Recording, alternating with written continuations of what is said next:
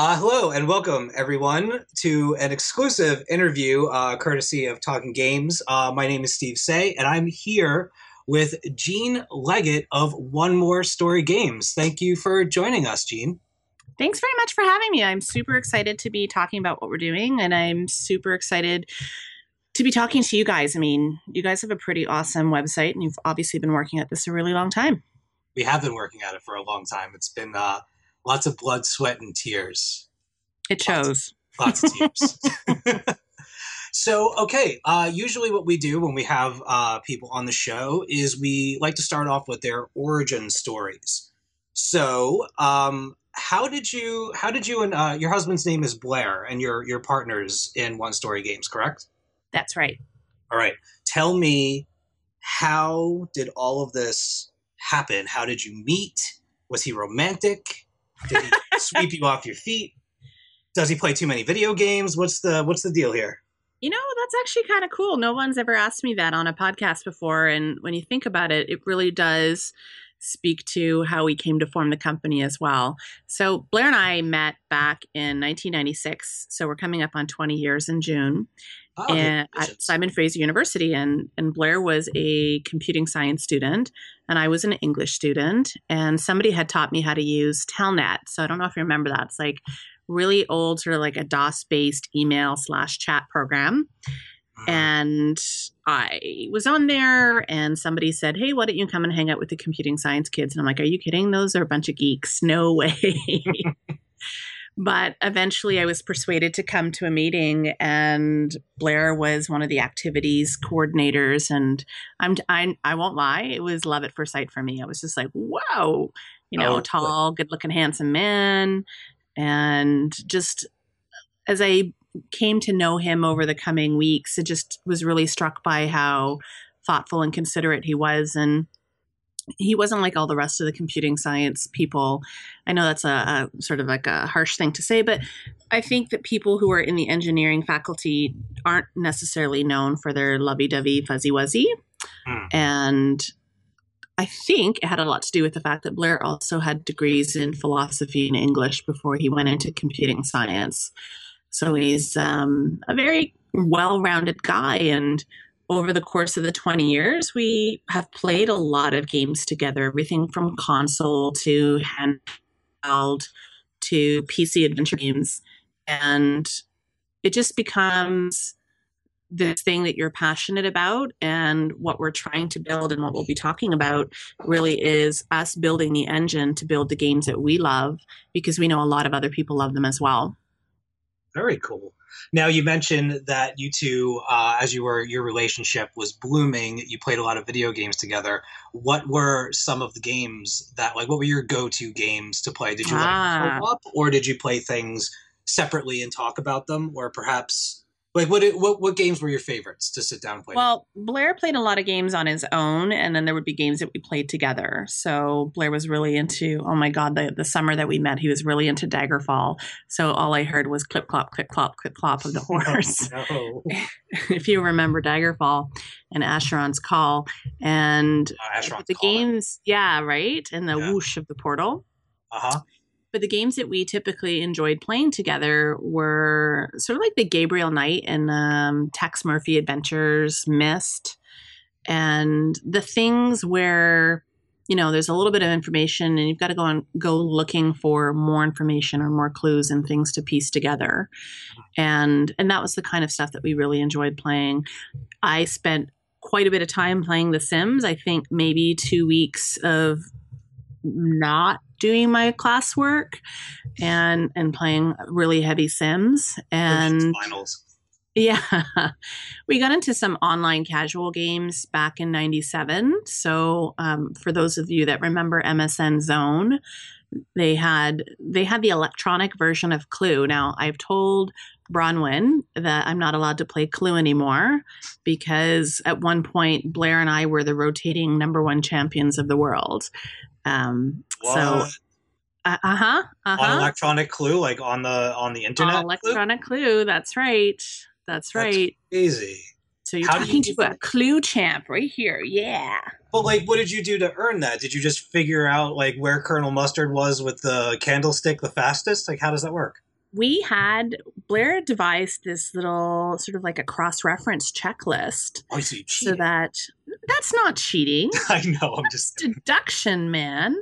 And, it's like, oh, well, I notice it's passed through all these people. Well, those people cannot possibly have that card.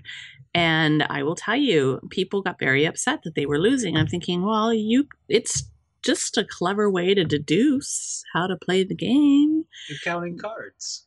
But that was actually my first introduction to drama, was playing online Clue. And I remember telling my girlfriend at the time, this guy is faking his death so that he can harass me online. And she goes, it's the internet. Get used to it. And that was 1997. So the internet, it's a funny thing, isn't it, Steve? Oh, it's hilarious. Every day. Every single day. Yeah, I owe much of what my life is now to the internet for sure. Yes. Us as well. Yeah, absolutely. So before we get to, I have one more question because obviously one thing leads into another, but you mentioned Myst.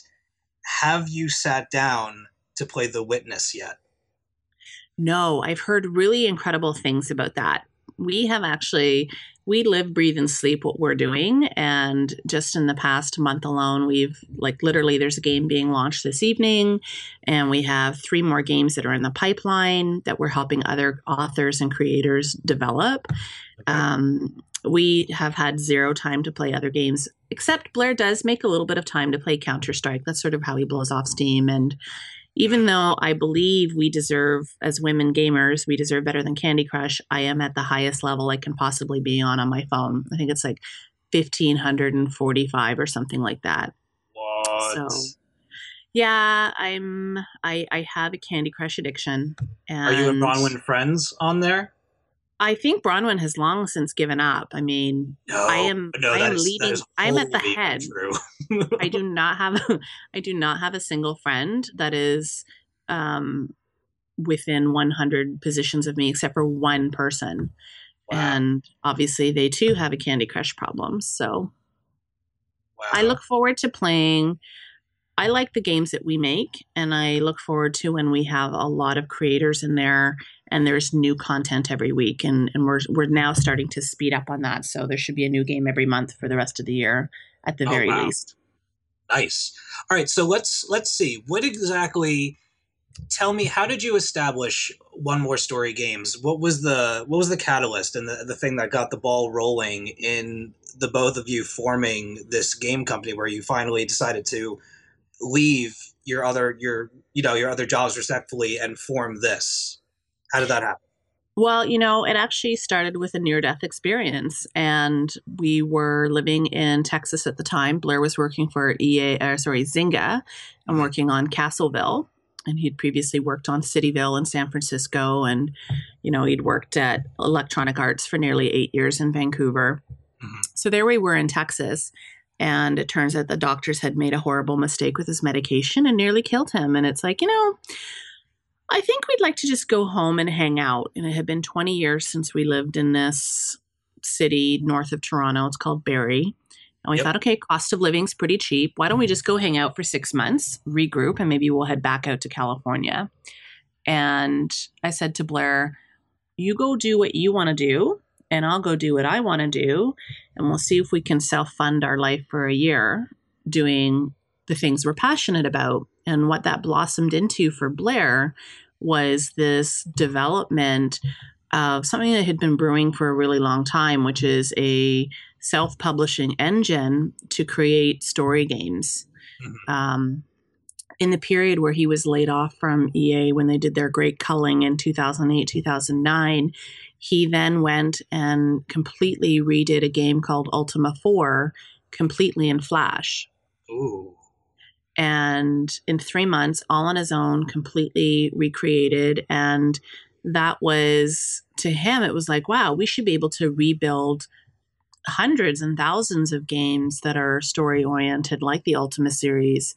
So he started building his prototype, and I actually was focused on my business as a coach and a speaker and a stand-up comedian, which is why if anybody plays the tutorial in its current form, you'll notice it's littered with dumpling references because, well, and funny. I think the tutorial is funny, but it has a lot of musical references. And so he went off and did that and said, listen, I want to form this company. And I thought, oh God, like you look at your bank account, right? Yeah. You go, I don't know. Yeah. And then I said, well, let's try this for 6 months. And we found 5 students that were college students that were willing to waive their salaries for experience. And we got a little office. And so that's how it started. Literally, the whole experience has been about asking.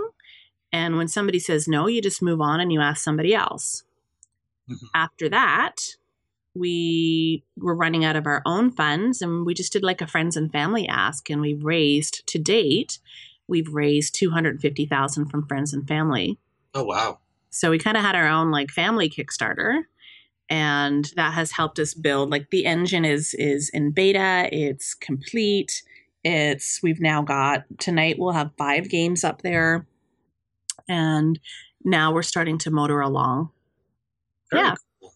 Very cool. Now, what exactly what are your respective roles in the company? What's your title? Aha. My title is Chief Operating Officer. I also call myself the Hustler or the Evangelist. And well, my job really is to go and talk to people, right? And I think as a stand-up comedian, I'm pretty used to rejection and love. And Blair is the Chief Executive Officer, and he really is the techie and or the visionary. I mean, from a technical perspective, he has seen the entire creation of this very sophisticated software platform. Mm-hmm. Oh, you were done. Okay. Yeah. Now, I thought you were going to go somewhere else with that, but that leads into my next question. So you developed your own engine for these games called Story Stylus. Yes. So how does it work, and what was the experience like creating it? You know, how does it work? So Blair always calls it and talks to people and says, listen, it's just a sophisticated word processing engine. Think of it that way, right? So you have your tabs. We've broken down the story elements into the Lego bricks. You've got your people, your places, your things. You got your items and your graphics and maybe some sound files and stuff like that. So you upload those, you type in your descriptions. Then we have a pretty cool conversation engine that allows you to have conversation, but also to impact your rapport. So the player can have rapport with characters in the game. And serialization is one of the features that Blair's working on for the next couple of months. So that if you made a decision as a player in story number 1, and that decision was tracked in story number 4, that character's going to remember how you treated them in story number 1, which is kind of unheard of in the engines that are really out there. You need to be a pretty sophisticated programmer to be able to do that. And we built this with writers in mind, really. So we've spent the last 2.5 years talking to writers at conferences all over Canada and the States. And we've taken their feedback and we've brought that back in. We've used 10 to 16-year-old kids as our guinea pigs this summer. And it's amazing what a 12-year-old's perspective on your software can do to help you tweak it. What I love is on the Friday of the camp, we said, okay, so today's the last day. What would you say to the next group of kids that is coming in on a Monday? And they said, it looks hard. It really isn't. You know, there's an element, what's called Lua scripting, which is essentially the cement of putting all the bricks together. For example, if player knows this, then reveal this location. If player visits this location, make this clue known. Okay. So we try to, and because we're still in beta, I mean, as we keep moving forward, there'll be wizards for everything. So even an 8-year-old could make their own story-based games. That's really awesome. That's Thanks. Really cool.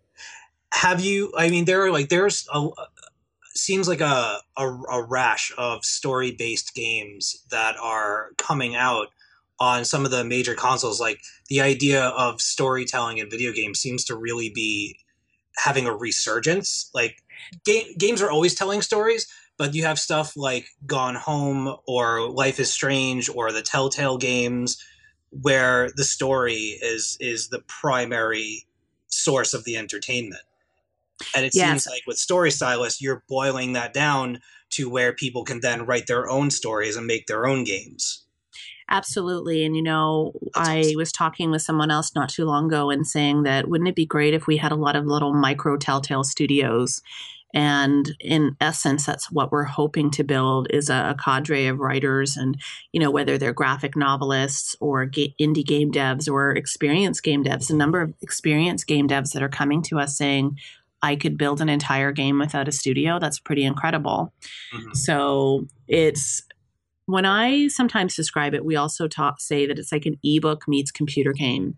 So for those of you that go and play some of our games, you'll notice that they're each different. The one that we're releasing today is a cyberpunk thriller, cyberpunk mystery, and it was done by a professional game designer. And you'll see that there's so many different things to explore and so many different people that you can go and talk to.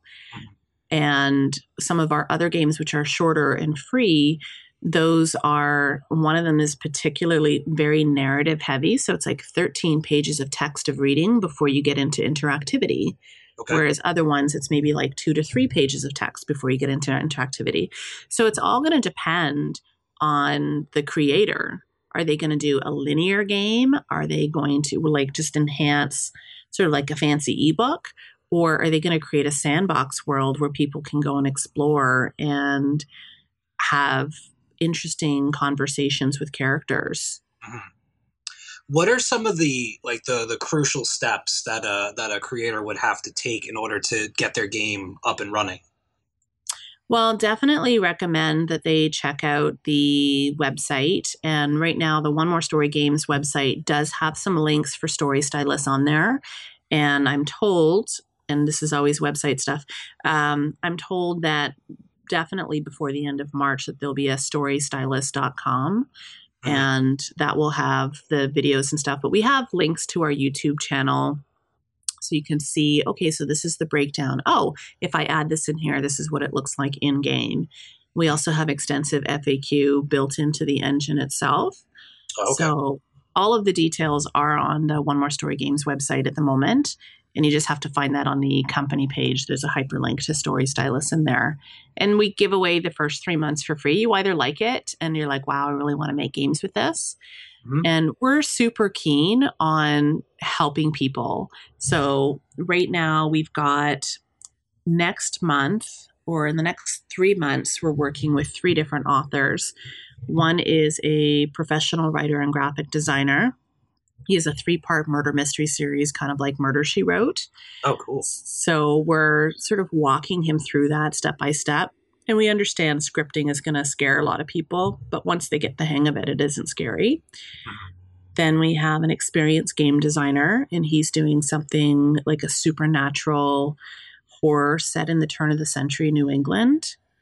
And let me tell you, Steve, when I saw the story Bible for what he's working on, I nearly cried. It was amazing. That's awesome. And we're working with an indigenous game designer to create something that's based on the star teachings of her tribe. So we've Oh, got a that's lot cool. of, yeah, right? I won't tell you the name of the game because, well, we're keeping that one secret for now, but it's so cool. And I love that we're going to have diversity in storytelling. And Yeah. I even yeah, that's my big thing, right? That's why I'm drawn to working with Blair Mhm. is I get to help a have more stories in games that are female protagonists. Like that's actually one of the categories on our website. If you want to search for a game that has a female protagonist, ta-da! That's awesome. I am hard of hearing. I'm looking forward to developing a game later this year with the deaf community that is the first video game where it's on all deaf cast. And it's because we can deliver movie clips as well. So Very that's cool. what happens when you build the tools and you let everybody be able to make their games.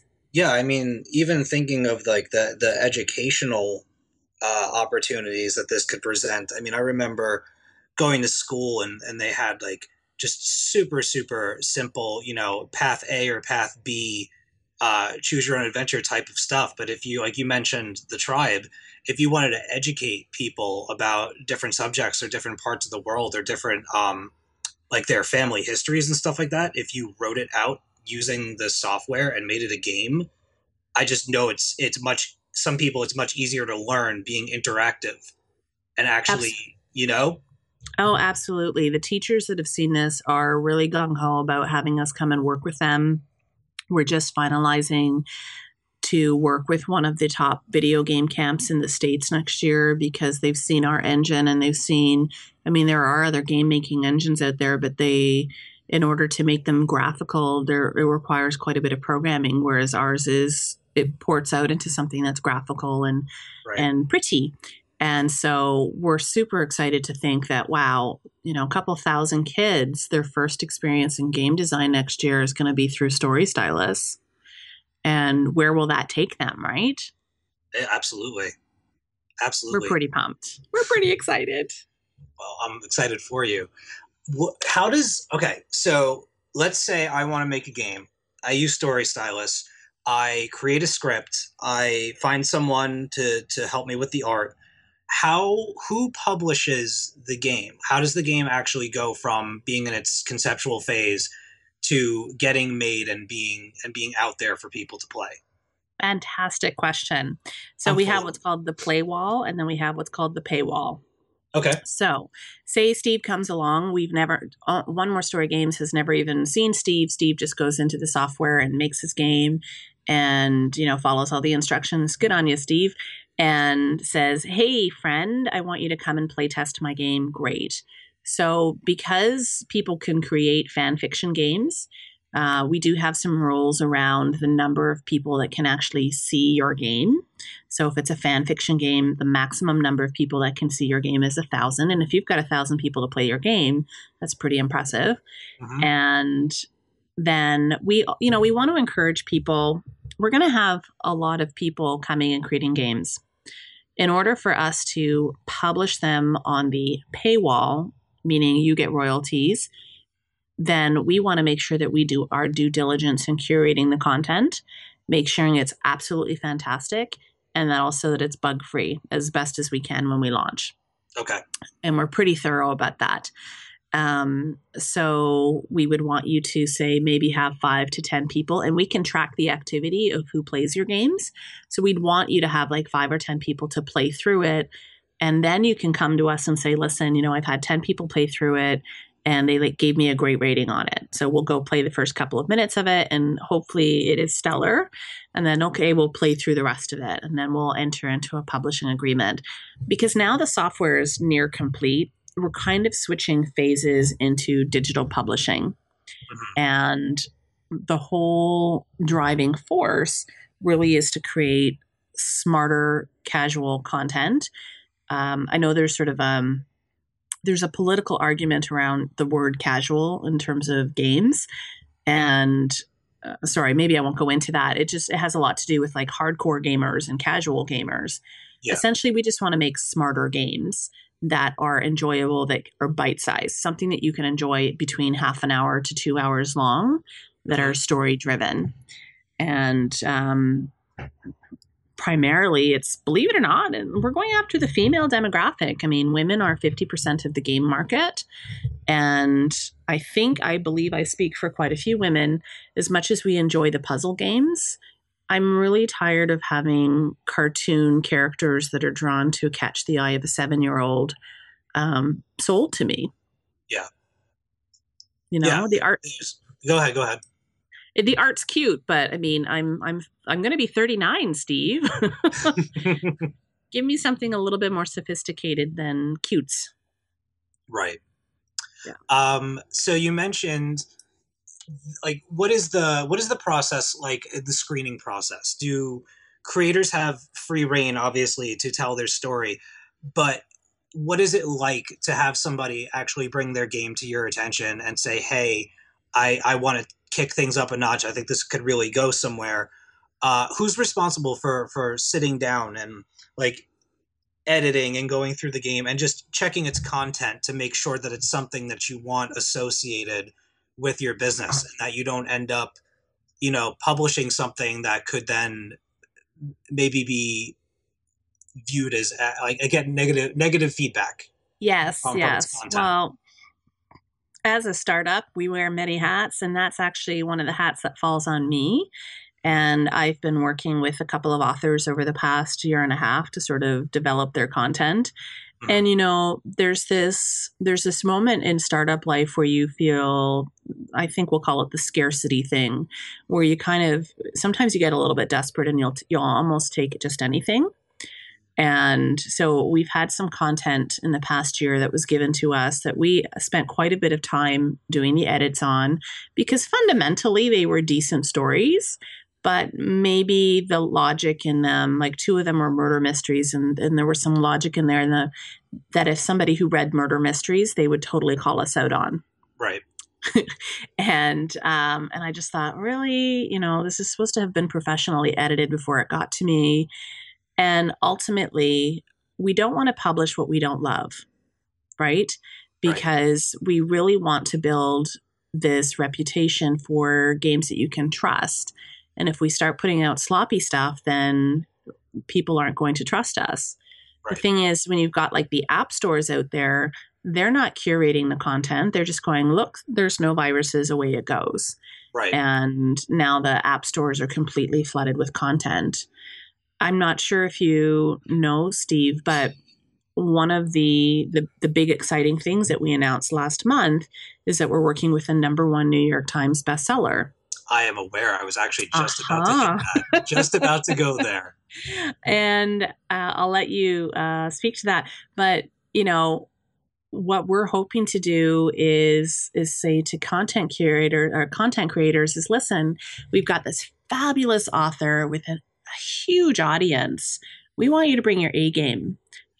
Like you were going to go and submit your novel to a publisher, you still need to have that edited. Yes. Like, I should not be spending hours finding your grammar mistakes and your comma splices and things like that. I still want high caliber stuff when it comes to us. And so that definitely is treat this like it's a professional endeavor. If you want it published to earn royalties, it needs to be up-leveled. Absolutely. Yeah. Yeah. So let's see. I have one more question for you, and then we'll get to kind of the main event. When creators are creating games, that's redundant, but whatever, when using your software, how do you deal with copywriting? Like, you can enter your own art, you can enter your own photographs and your own source material and stuff like that. But how do you go about publishing something, making sure that the content being submitted isn't in violation of anything? Fantastic question. So we've done a couple of things to best safeguard ourselves, one of which is, of course, the extensive and expensive EULA that we had done. There is a user agreement to just play the games, which is just your standard be nice, or in Will Wheaton's words, that don't be a bleep. And then when it comes to using the software, there is the thing that says, please don't hack our software. Please don't destroy other people's work. Yeah. And then when it comes to the publishing agreement, you're basically saying, listen, I have either this is all my original own content, or I have the rights to use it. For example, in the graphics, if you were using stuff that's in the Creative Commons but requires an attribution, we've actually built in a little thing in the attributions under the graphics. So that if somebody clicks on it, it says, oh, this graphic was done by so-and-so, and here's a link to that website. And if they click on it, it will go right to that website. And so we're really trying to encourage people, listen, collaborate, absolutely. Make sure you have the rights. One of the things that we'll be working on later this year is a built-in collaboration system. So say, Steve, you do all of the story and you get one of your amazing graphic novelist friends. They do all the art. The originator of the content, so that would be you, Steve, you started the project and you say, okay, so in the software, you'll say 50-50. I assign 50% of my royalties to Janet. And Janet, and under that is going to say role graphic novelist. So we automatically then will check, okay, so when the money gets divvied up, half goes to you, half goes to her. and you'll be able to do that for your musicians and translators. We built in a translation system. You can work with translators to like translate into 24 different languages and still have it be the same game. Wow. So, we want to build this into a collaborative community and have you work with other people. The other thing is when the game is published into its game format, you can't just go and highlight the text, right? You could screenshot. Anybody can screenshot anything on the internet. Right. But if somebody wanted to rip off your 27,000 or 30,000 word game, they're going to have to type that sucker out. Yeah. So that's the best that we can do. And we will be doing spot checks and making sure that people haven't plagiarized. And that's also the reason why we delay payment.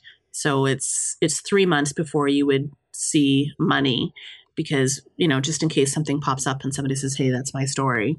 So we've tried to build in legal protections, not only for the company, but also for the content creator as well. Right. Man, what a cool system that would be to, like, you mentioned graphic novelists and stuff like that. If you gave something, I immediately thought of, there's this comic book collective called 44 Flood. It consists of like Benton 3 and Kazra Gambari and Ben Templesmith, and they do these kind of nightmarish Cthulhu type of stories. I mean, they do much more than that, but their worlds are highly visual and very philosophic in nature. And I just immediately, once you start talking about getting a graphic novelist, I could imagine them, especially Menton, wanting to maybe work with us to do a story. I think that would be very cool. Well, and I love that you mentioned Cthulhu because Blair is a huge H.P. Lovecraft fan. And we've been trying for a very long time to negotiate with a certain publisher, let's not name them, a certain publisher of H.P. Lovecraft material to create templates so that if you wanted to create your own Arkham, then you just say, oh, I want this template. I'll pay, $5-10, whatever. Right. And then that way, all of the art assets and all of the things on the map are already pre-populated for you and away you go with your story. So, because he's a role player from way back when. And the people who get into the system go, oh, I see all the role-playing elements in here as well. It's, and yeah, graphic novelists. I know that there are some other really cool but they don't gamify the graphic novel. They just make it, I think you would call it, I don't know. They do some really cool animations with the graphic novel, but they don't gamify it. Yeah, so it's I think like motion comics. It. Yes. Yeah. So this would be, create a world, and like if people go and play Hard Vacuum Lullaby, they'll see that you can pretty much make any graphic into a map with clickable regions. And all you would have to do as a graphic novelist is make your talk bubble a clickable region and make that a choice. Right, I did see that. All of a sudden, yeah. So all of a sudden, that's your decision point, and you go off in that direction. All right. Well, I think we got a pretty good idea about what's going on, but you've got something major happening over at your company. I was really kind of blown away by this when Bronwyn had told me. So instead of my announcing it, why don't you tell everybody the big news and what you have going on that you announced back in February? Sure. And again, thank you. I mean, we were kind of blown away in it. So about 1.5 years ago, Blair and I went to a conference in California. It was called BoucherCon, and it's like the world's largest mystery reader writer conference. And they had several #1 New York Times bestsellers, international bestsellers. And I went up to a writer by the name of Charlaine Harris. And those of you listening, you may know her from her Sookie Stackhouse series, which became HBO's True Blood. She has sold over 36 million novels, which is staggering, right? And I've bought at least 20-something of those. I've read so much of her stuff. Have you read the Lily Bard series? I own it, but it's the one that I haven't. I've read the Aurora Tea Garden stuff, the Sookie Stackhouse stuff, Well, you're Um, seriously hardcore. yeah, no, I've read it all. The Grave Site series, I think, was my favorite. Okay. That actually got a graphic novelization. But Yeah. I lent my Shakespeare's Landlord books to a friend of mine, and I haven't gotten them back, but I know where she sleeps. Well, there you go. Well, we have the rights to the first two novels in the Shakespeare's in the Lily Bard series. So the first Nice. one that we're going to be working on is Shakespeare's Landlord.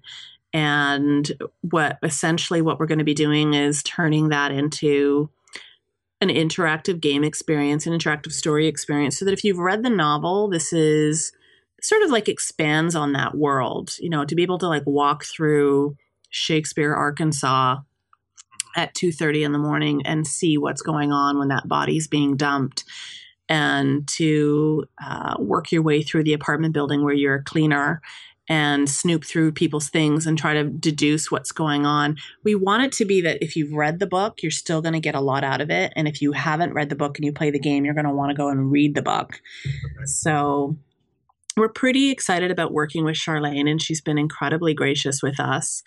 Yeah, we're pumped. And for those of her fans that want to follow along in that experience, when we launched, we said, listen, if you're a fan and you want the behind the scenes, go to lilybard.com, and we'll be taking you through how we break down this novel and turn it into a game. So they're going to be able to see, the super fans are going to be able to see, every step of the process.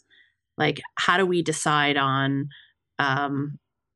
what elements are going to get into the game versus maybe what are the inspiration. We really want to involve her fans. So maybe here are 6 different women that kind of look like what Lily looks like. We want your feedback. Okay, We we have want to which include are the fans. views. Yeah. Gotcha.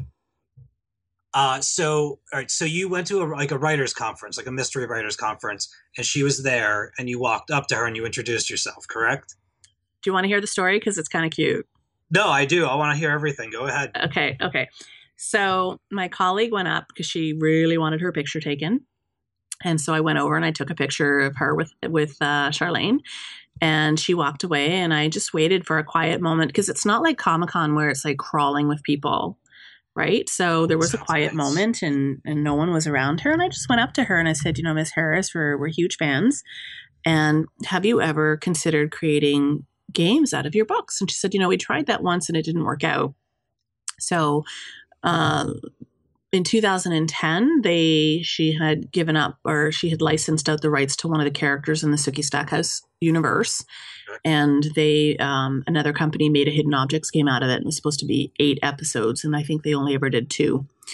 So she said, and it didn't work out. And I said, oh, is that something I can help you with?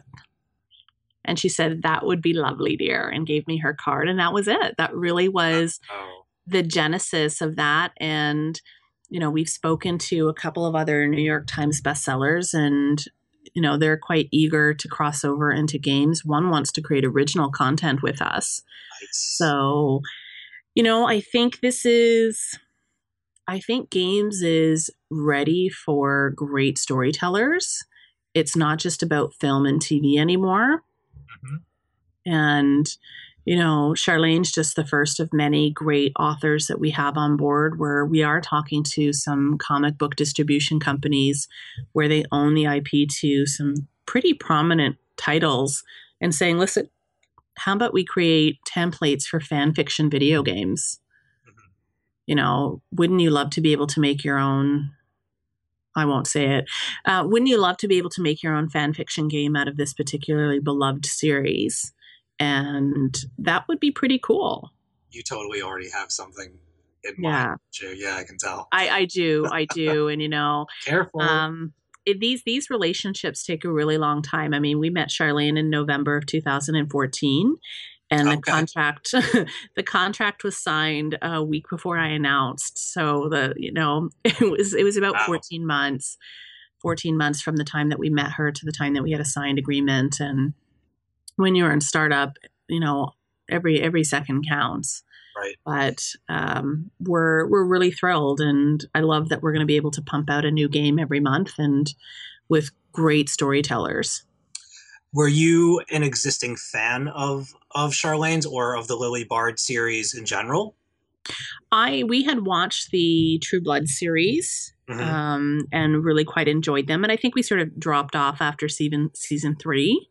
Yeah. And you know, had I read most of her, I hadn't even read a book of hers before we approached her, and somebody's Oh going to go, wow. oh, I can't believe she said that. Yeah, but what I knew was that Charlene was loved and adored, that she Hmm. had a huge female audience, and that she wrote mysteries as well.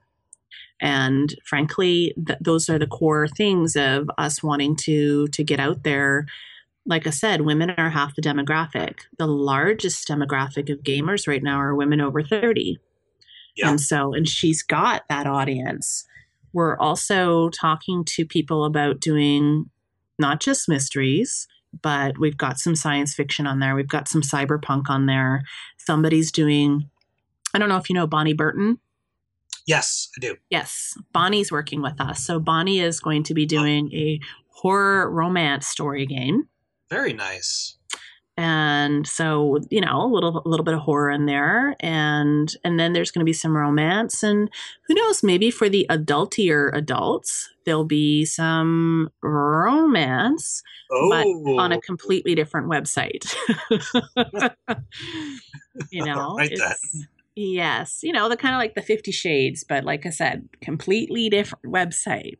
Hey, you know what? I think that could work, and I already know one person who would definitely subscribe to that.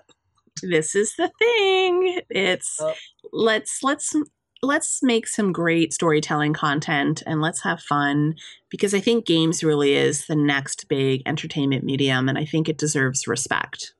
Absolutely, I agree. So let's see what.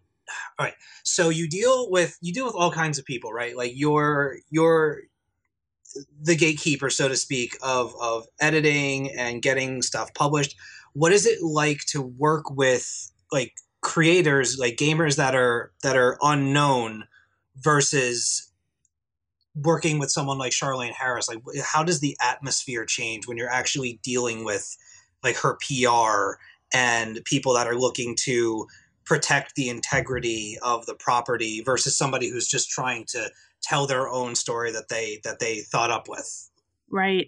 We're still in the development process with Charlene's story. So, we are working with three really talented games writers who have, I think, between them, I want to say like 50 years experience in game writing. So they're working on putting together what the vision and the proposal is for Charlene's team. So she has final sign off on everything that we do with respect to her project. And most importantly, we want to honor her voice. So even though we're essentially rewriting the majority of the story, it still needs to come and feel like it's a Charlene Harris story game. Right. When it comes to the other authors, it's funny because the game that's coming out tonight, Mandatory Upgrade X Marks the Spot, like I said, is done by a professional game designer. It's the first game that's been produced by somebody external to our studio. So everything else, we've either had people sitting down next to us or have been our own in-house people. And there's something really remarkable about that. And sometimes I think Blair and I, because this is the first wave of the new authors that are coming out, we're being a little too nice. And I know as we move forward, it'll be like, hey, you know what? This is a business, and here are the decisions that we've made, an editorial decision, and we need you to respect and trust our decision. For example, maybe we need to up level the art in this one area. Yeah. Or maybe the story is missing an important piece of information, and it might end up affecting the player's experience. We just needed to tweak that a little bit, Yeah. because it's one thing to be friends with these people as you're going through the creative process. It's Yeah. quite another to come down at the end and say, listen, this is the way that it needs to be. Which is not the way it's going to be with Charlene, right? Yeah. That's a very different relationship. I have noticed that like I said, I'm a stand-up comedian, and I have toned it down quite a bit in previous years because I know I've been developing One More Story games, and I'm very conscious about the reputation of the company and all of those things, the big adulty things. Right. So now that we have Charlene on board, we want to make sure that we're especially careful with how we are represented and to not stir up. Yeah, she's tied to us and we're tied to her, and we want to make sure that we represent her brand very well. Right. Yeah, I mean, I not necessarily on that scale, but I mean, I've learned about that in the couple of years of doing the Talking Comics and game stuff and everything, and even working for JoeBlow.com, that living on the internet and posting things the way that we do, anybody can read it, anybody can find it, and especially privately, if you have a Twitter account or a Facebook account and stuff like that, you need to be aware of what you're putting out there and how people view you, especially when you're associated with something that other people are depending on and creating with to help get their careers off the ground. Mm-hmm. So. Well, there's a very strong part of me that would like to have a loud conversation about diversity in games. But I will admit, the other part of me is like, I don't know, there's still that whole GG thing out there. And do I really want to open myself up to harassment and things like that? And yeah, I don't really want to. I'm not really interested in that conversation because it's not a conversation. Those are personal attacks. And all I want is to create a space where if you want to make your own Tex Murphy adventure, you can.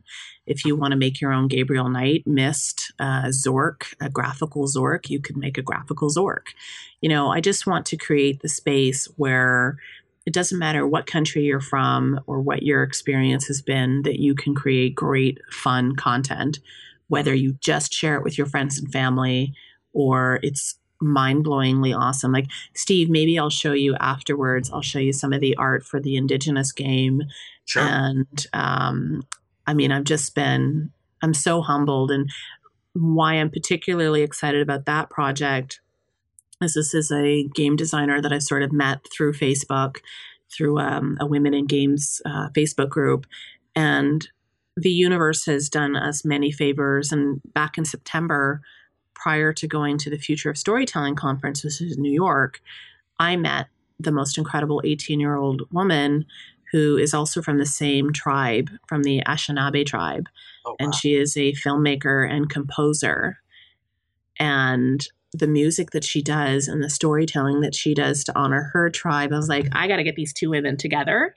And so now we're all just buzzing about what this game is going to look like. And it's just, that's what makes my heart sing. That's what makes Blair's heart sing. He's got goosebumps releasing this game. Yeah. We're just big nerds that want to have fun and inspire other people. That's awesome. I have one more question about the Charlene Harris news. You mentioned writing. Who is going to be in charge of writing the Lily Bard game? If she's not going to do it, who does? So, like I said, we have 3 really talented people currently attached to the project. We have a gentleman by the name of Will Hiles, and he's based out of Austin, and he's got 20 years experience as a novelist and a playwright and a narrative designer for a number of big games, including he worked for Wooga for a time for Pearl's Peril and Agent Alice. Then we've got Neil Halford, and he's based out of San Diego. And Neil is an award-winning game and narrative designer. He did Betrayal at Krondor. So for those of you listening, back apparently was a really big thing in its time. And he successfully, we want Neil to head that one up because he was able to take and create a world between 2 novels that felt so much like the author's voice that fans thought the author wrote that game. Oh, wow. And then we have a really fantastic game designer, Sandy Chen, and I believe she's from New York. And Sandy was one of the writers that was on The Witcher 1. And, I wanted to make sure that we had a woman on the team. It's very important to me to make sure that we do have women working with us, and diverse voices. Yeah, I just, and every time I talk about this, people probably go, oh yeah, sure, sure, sure. When we did the art for Sky Carver, I said to the writer, I said, listen, we need to put some more diversity in this artwork. It's a lot of white people. Yeah. And I'm not comfortable with that. It's not the game company that I want us to be. We want to make sure that when somebody plays one of our games, that they can see themselves represented in these games. I like that. That's awesome. So yeah, I've got some top-notch people working on the Lily Bard thing, and I'm really proud of the writers that we're putting together. And this guy from just an hour north or an hour south of Niagara Falls is working on that 3-part series. He's using all photographs, by the way. He's not using hand-drawn illustrations. He's using photographs. So you can upload photographs and you can make your own friends characters in your story. Very cool. That is really, I like that. That's awesome. Let me ask you this. Do you have any, it's a 2-part question. Do you have any dream projects on the back burner? And is there any property that you'd like to explore using the Story Stylus platform that hasn't come up yet? Like, is there something that while making this thing, you're like, oh, what if we got this? What if we did this? Well, I'm going to say there's definitely a dream project that I have in mind. And, okay, so this could be the interview where you let it go. Okay, I'm going to let it go. We would love to work. Oh my God, it would be so amazing to work with Chris Jones and do a Tex Murphy using our engine. Because, we've actually had conversations with Chris, and he's been so incredibly generous with his time. Like I've worshipped him for 20 years. I mean, I don't know about you, but Tex Murphy that to me it's fun. He's got that funny sense of humor. He's got great story in there. And I know from doing the kind of games that he does with the full motion video, those are they eat up so much time, right? It's him and his team working for a year full stop.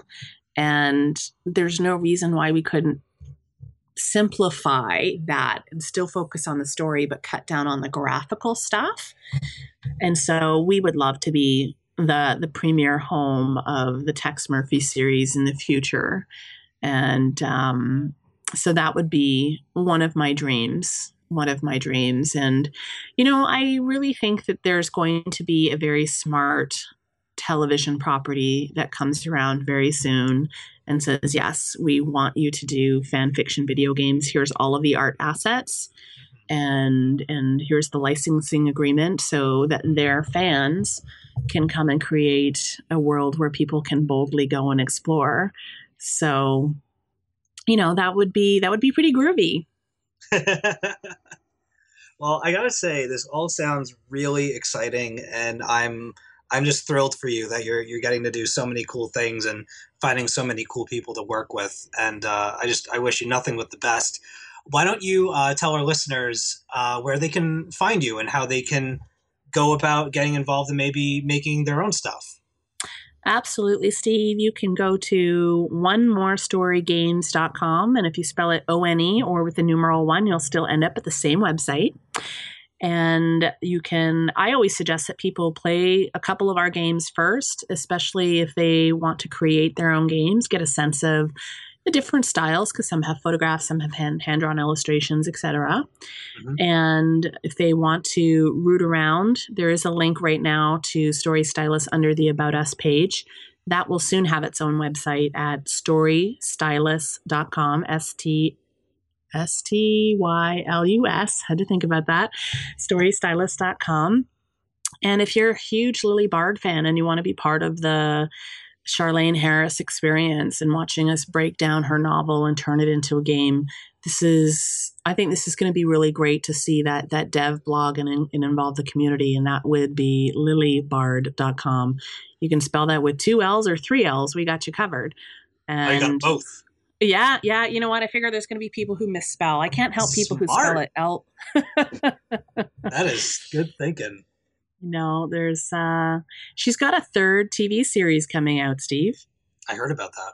Yeah. So, I mean, she's been so incredibly gracious, and I think she too is passionate about us giving writers the opportunity to cross into games.